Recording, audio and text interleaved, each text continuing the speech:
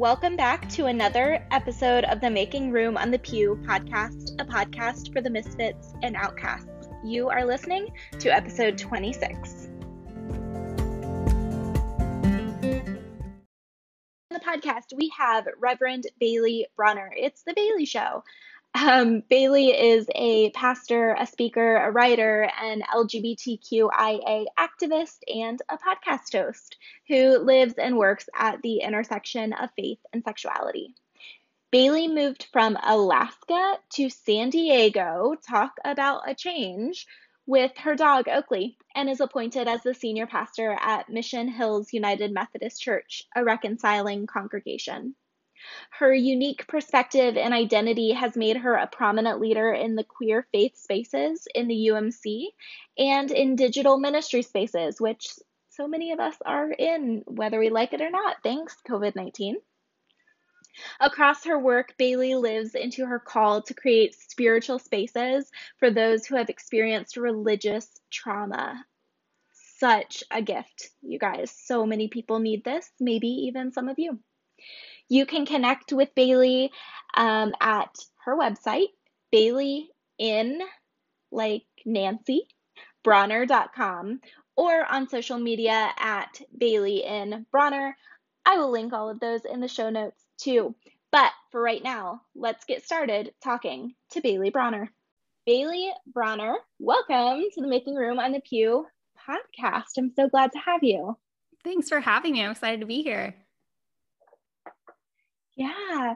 So it's like the Bailey Show, which my wife, Sarah, pointed out several times. She's like, you're both named Bailey. I'm like, yeah, it's very cool for her, apparently, which I think is great too. Although interesting, because I don't know a ton of Baileys.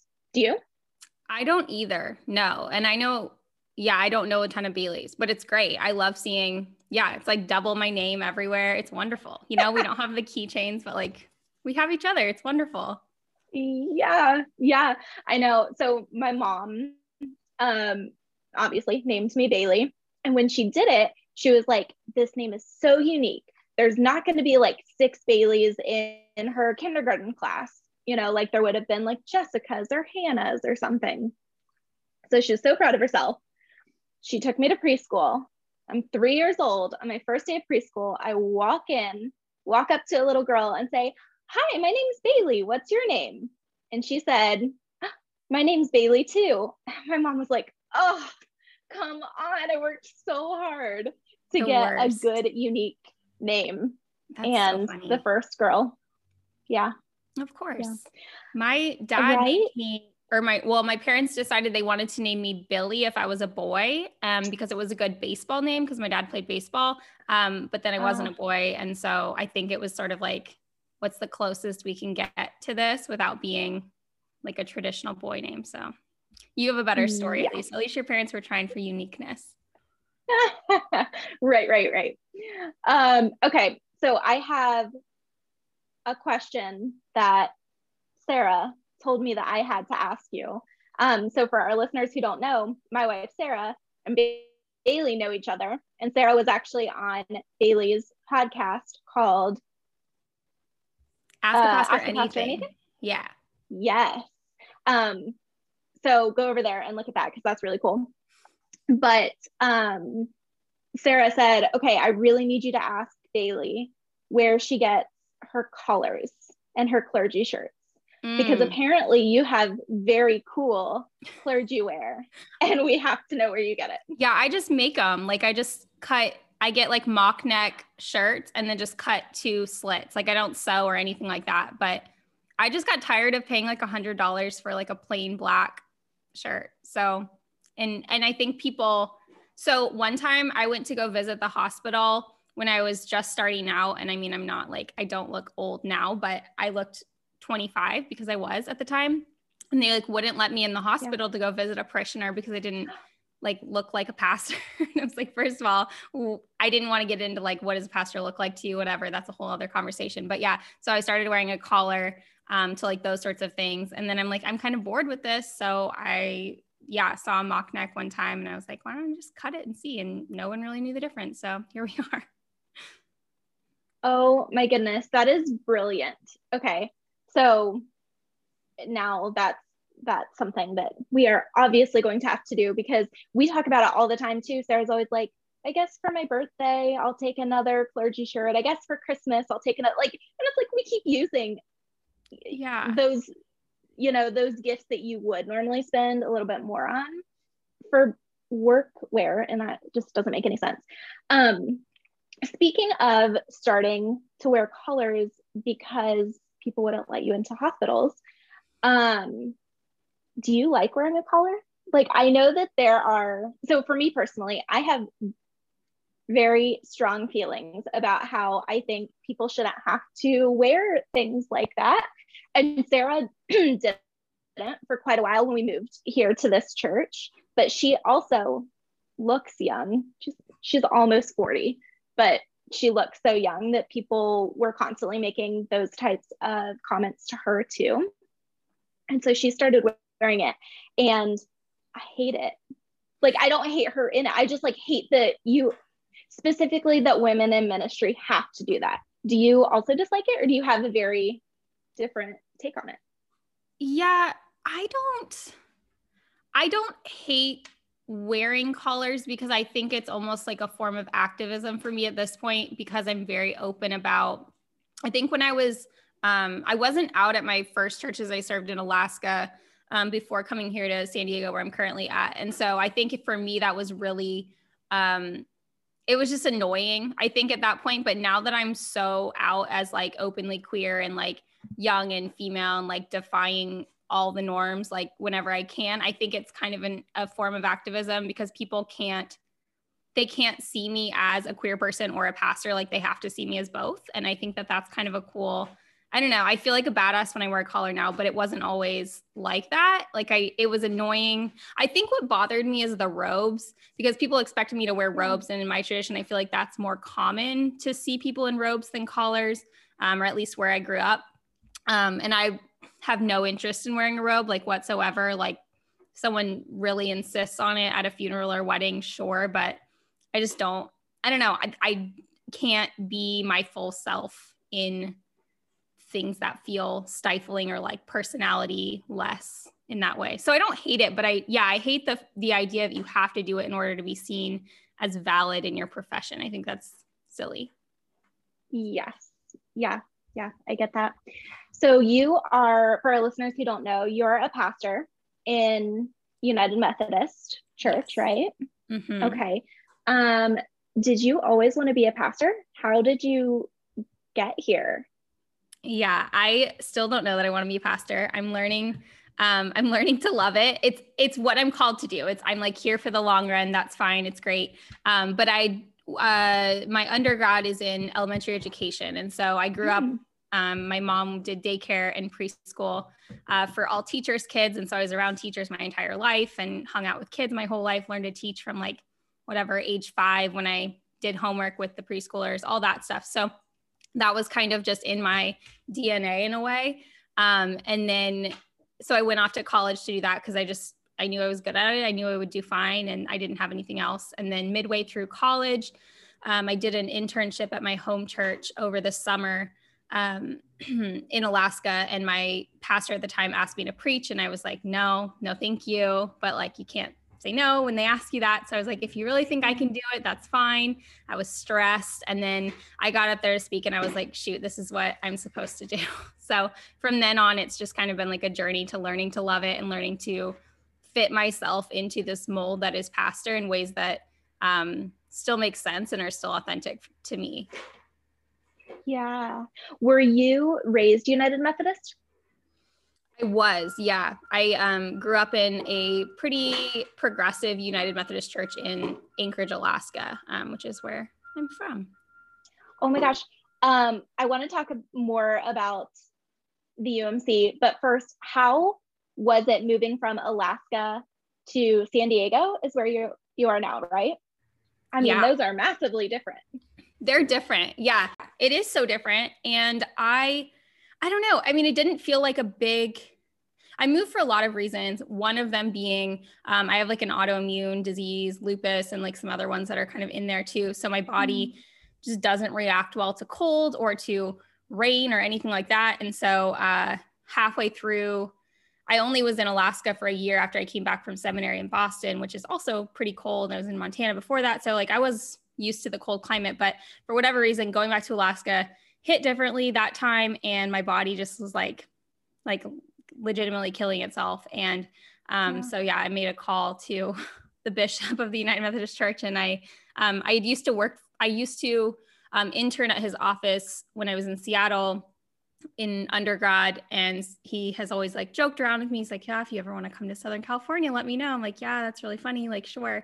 And then one day I called him up and he's like, I will do my best. And I got lucky. So here we are. It's wonderful though. Like it's the best. I don't ever want to leave because it's sun all day. It's just like year round. I can wear shorts or at least not have to like worry about gloves in my life. It's just, I don't know. There's a lot of great things about San Diego. Yeah. I've never been to Southern California, but my sister lived there for a couple of years. Her husband is in the military. And so they lived out there and now they're in Virginia. But I must say right now, when we have maybe about a foot of snow, because I'm in New Jersey, that sounds really great. Like I love the snow. I mean, I love it. I do, but oh my goodness, it sounds so nice to like not be in layers all the time. Okay, so let's talk about the United Methodist Church. I'm sure you get this question all the time. But I want to talk about it because, and maybe because you grew up in a more progressive church, maybe your experience is very different than mine. But I also grew up in the United Methodist Church in Ohio. So pretty, conservative place. And I loved it. I love the church structure. I love the theology. I love the United Methodist Church so much. And then I came out and I was semi-politely told that I was done. Like I could not do it, any of the things that I was doing anymore. I was so involved in like leading worship in the band, on the missions committee, teaching Sunday school, helping out in youth group, just like all of these things because I loved doing all of these things so much. And then I came out and someone politely kind of took me to lunch and was like, you're done. You're not doing this anymore. We can't have you around the kids specifically they were worried about. And I was 18. I was so young and I was so scared. And it's very sad to me because I love the tradition so much. And there's so much of it so many people in that denomination who have a lot of convictions surrounding the LGBTQ community. So I would love to know, since you are out and you're a pastor in this denomination, have you had any of those interactions, or are our experiences just really different? We definitely have similar experiences. I had in my first church, I was having a conversation because it was in 2018 when there was a special session called of our annual of our meeting, or like our quadrennial every 4-year meeting, specifically to talk about LGBTQ plus inclusion or not. And so it was during that. And so I was preaching a sermon on what that decision had meant and blah, blah, blah. And I was just having a conversation after the service with one of our older members, and she was like, oh, I don't have a problem with the gays, but they just can't be teaching our kids. And I'm like, okay, well, and like, I didn't have, I wasn't in a secure position to be like, well, like, sorry, I'm queer. So like, I teach your kids every week. So you know, I don't know what you have to be worried about, but like use me as an example. Yeah. You know, like I wish that I could have said more in that moment, but it's really stifling when someone says that your humanity is not good enough for, you know, for God's calling on your life. I mean, that's essentially what it is. And so, yeah, with that conviction, like comes a lot of pain. I'm also incredibly privileged in that I've been in fairly progressive environments. I pastored in the place that I grew up. And so the people were able to give me the benefit of the doubt. I mean, not the same church, but the same, you know, the same conference. And it was small enough that people knew me and they were able to trust some of my more progressive stances more than if I was just a newbie in a new conference, that kind of thing. So, but yeah, I've had a lot of those experiences in the Methodist Church. And I think that I don't get blatant homophobia because I don't think the Methodist Church, if we're using stereotypes, is very good at, or if we're using generalizations, is very good at like direct communication. I think we like to talk around issues a lot of the time, or like point fingers at something else that's unrelated and that kind of thing. So now I don't get so much of that anymore because I just am really unapologetic about it.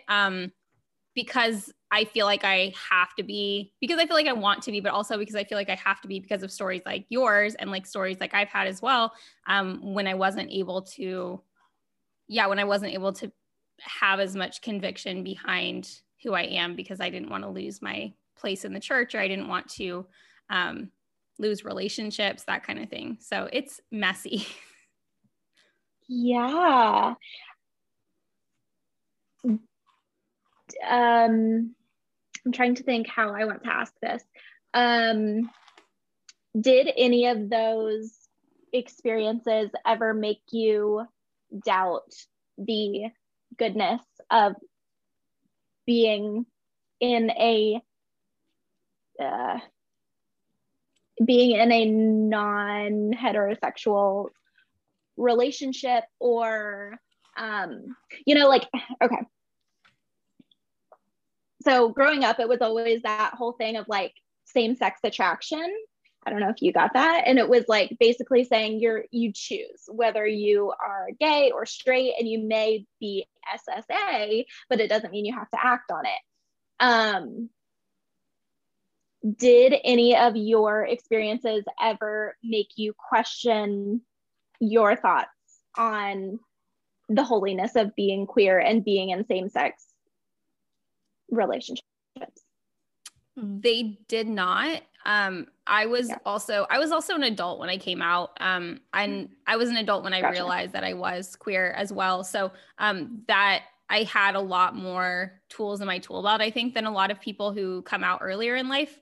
But I was in seminary when I learned I was queer, and I went to Boston University, which is a very progressive LGBTQ plus seminary. So there was that. My coming out experience in general was very easy. I was on Queerology, one of Matthias Roberts' podcasts, talking about my experience with faith and sexuality, and like sent that link to my parents. And that was how I came out to them. And so I didn't really care. Like, of course I wanted people to be like, that's great, we're excited, we still want to be in relationship with you. But it didn't matter to me what the church said, what the people in my life who were people of faith said, or whatever else. It was important for me to like be honest about my story. And it just happened to be a good time to do that. So I've never doubted the belovedness of God in relation to my sexuality at all, but I've definitely doubted the belovedness of church and the institution. And that's something that I still wrestle with, you know?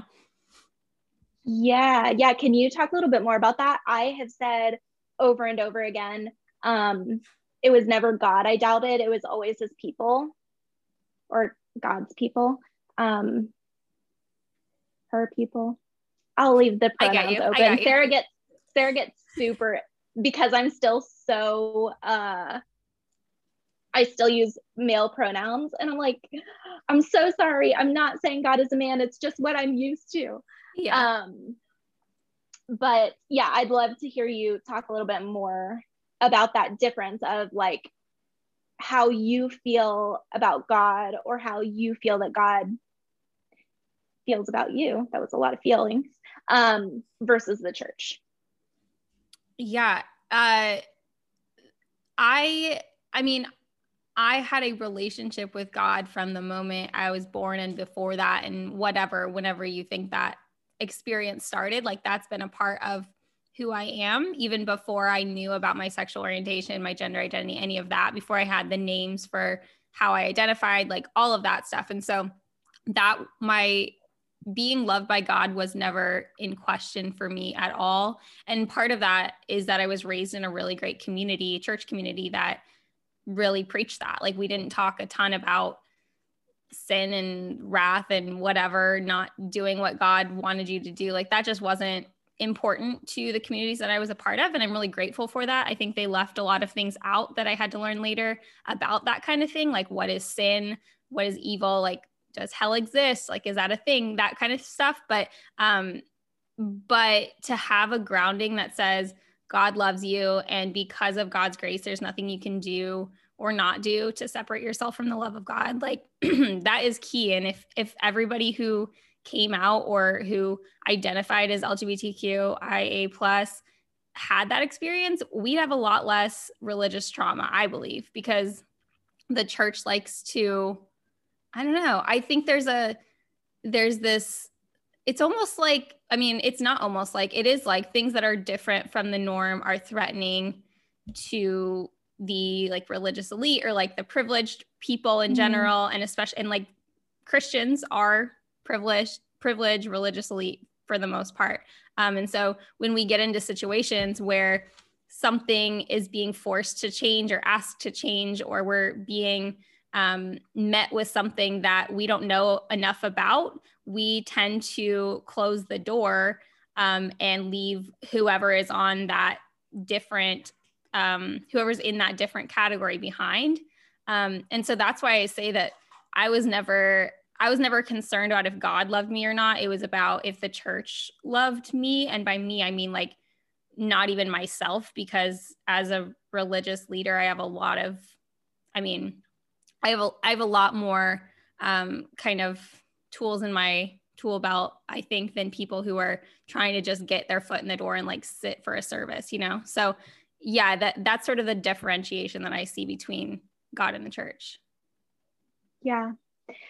How do you lead when, okay, I'll go back. Have you ever had to lead someone who does have very different views on anything? And how are we in relationship with people who believe so differently than we do? Because sometimes it's a big deal. There are big issues. How are we kind? How do we keep doing that? I don't know. On my best days, I try. Yeah, I don't know. I mean, I feel like the past, 8 years, I guess, have been a whirlwind to go through as somebody in any profession, but as pastors specifically, because our congregations are so different in general. And how do we, we can't like endorse political candidates, right? Like that's just not a thing that we do. And when we talk about Jesus in ways that are maybe uncomfortable or maybe that relate too closely to what's going on in the world, there are certain people who freak out about that and call it political. And so I've just always stuck to the teachings of Jesus. And I feel like that story speaks for itself, right? Like Jesus, the table flipper specifically, like Jesus knew that it was important to help the people who were marginalized, the people that weren't being listened to, the people whose voices weren't being heard. And he was really unapologetic in making them listen. And so I guess if my job is to emulate those teachings of Jesus, then that's what I have to do. And so I've sort of stopped apologizing for sharing that message. And it also doesn't get people very far to say you're being too political. And because I mean, we can just immediately counter back with, well, like, what did Jesus say? Like, I don't know how to tell the story any different than this. And it just so happens that if you look outside your window, this is exactly what's happening in the world. So like, I don't know, you know, like it's a pretty clear connection to me. So I don't know. I think to answer your question, the thing that I've learned to do is ask myself if someone is looking to be right or if they're looking for a relationship. And if they're looking for a relationship, then there are questions I can ask. There are, you know, I want to know their story. I want to hear like what made them come to this conclusion about what they believe. And I want to have an opportunity to share my story if that's something that's appropriate. But if someone's looking to be right, then we can kind of say, you know, you can stay or go at this point. And I don't, you know, it's really up to you, but just know that this is not an out of the ordinary message that you're going to hear me preach about love and justice. So if that doesn't work for you, you know, there are 50 other churches in your area that I'm sure would be happy to have you, you know? So that's a differentiation is, are you looking to be right? Or are you looking for a relationship? Yeah. And that's really good advice for all of us, of like, when we come up against people who believe differently than we do, are we willing to be in relationship with them, or would we rather be right? I love that. Okay. In the last couple of minutes here, I would like to ask you, imagine that there is a person listening who has never before met a queer pastor, because I know they're out there, because I had never met one until I met Sarah. Actually, she was the first queer pastor I ever met in my life. What would you like to say to them, specifically if they are still really hung up on those verses in the Bible that say that queerness is wrong? Yeah, the Bible does not say at all that being LGBTQIA plus is a sin. I mean, that's just the main point, I suppose. And if you take the time to study scripture, to find somebody who does, a really great book is God and the Gay Christian by Matthew Vines, you'll see that there are a lot of nuances in scripture and the ways that we choose to translate it, choose to pass it on, choose to read it, choose to interpret it. Those are choices that we've made. And so some are contextual things. There are 6 verses in the Bible that are known as the clobber texts. And those are if you're listening and you're in that boat, you know what those things are. They're the things that people will throw at the queer community to say that it's a sin. And those things are, all those verses either are mistranslated, taken out of context. Those are the 2 like key things. So finding people and resources that you trust is really important, because your belovedness was never at stake, and your humanity is not a sin. And that's not how the God that I know, that's not how that God works at all. Yeah.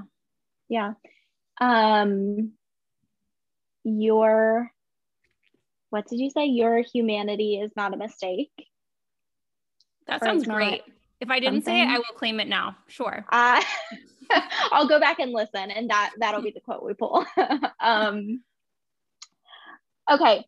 So wrapping up, what else would you like to talk about? Are you working on anything? Did we not touch on anything you want to talk about? I was going to say that I love I love your podcast. I think it's great. That's one thing that I was going to say, because I really do. I do listen to your podcast, and I think it's wonderful. So that's one thing. Some stuff that I'm working on, my kind of main platform now is TikTok. So if you want to see some like sassy videos about being queer and Christian, or about whatever else, that is where you can find me there. But I am working, actually an exciting project that is happening right now is there's a Kickstarter going for a project that Our Bible app, which is an inclusive app that has a bunch of devotionals and podcasts and really great resource.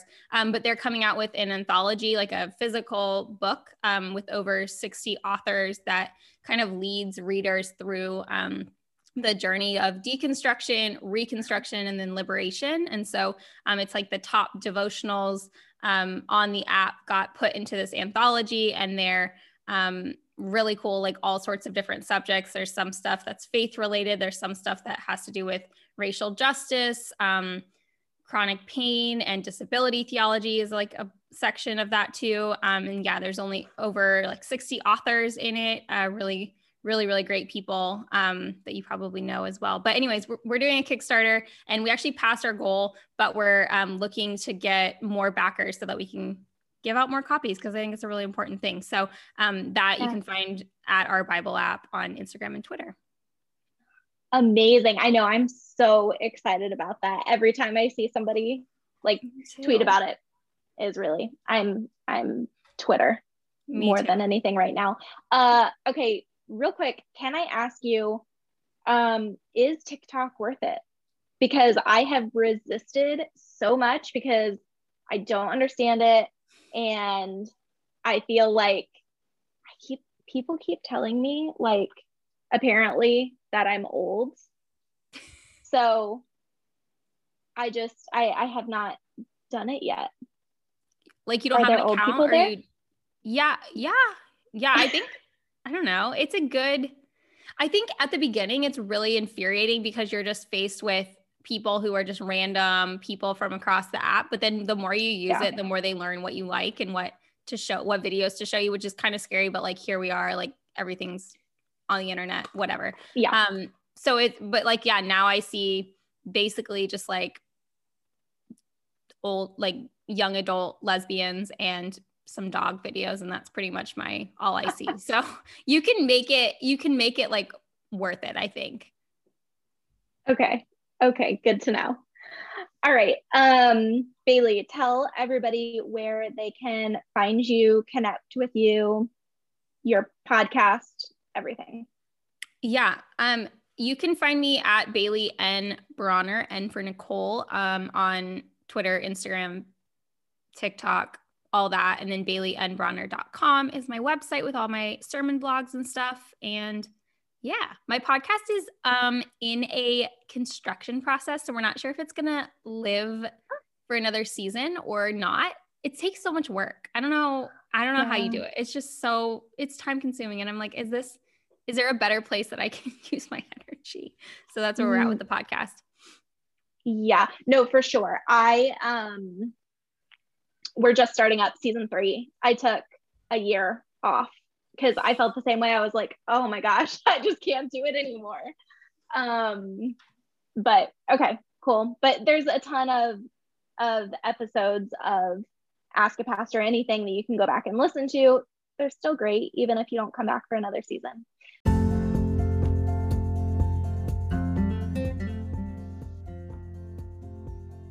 Thanks so much for joining me today on this episode of the Making Room on the Pew podcast. As always, you can find me on social media at Bailey Jo Welch and online at my website, BaileyJoWelchPomerantz.com. And yes, I will link that in the show notes because I know Pomerantz can get a little tricky to spell. If you enjoyed this episode, don't forget to subscribe so you are notified every time a new episode comes out. And if you wouldn't mind taking just a few seconds to rate and review on iTunes, it would really mean a lot to me. Doing those few easy things allows us to get the podcast in front of more people so we can all continue to make room on the pew. Until next time, this has been Making Room on the Pew.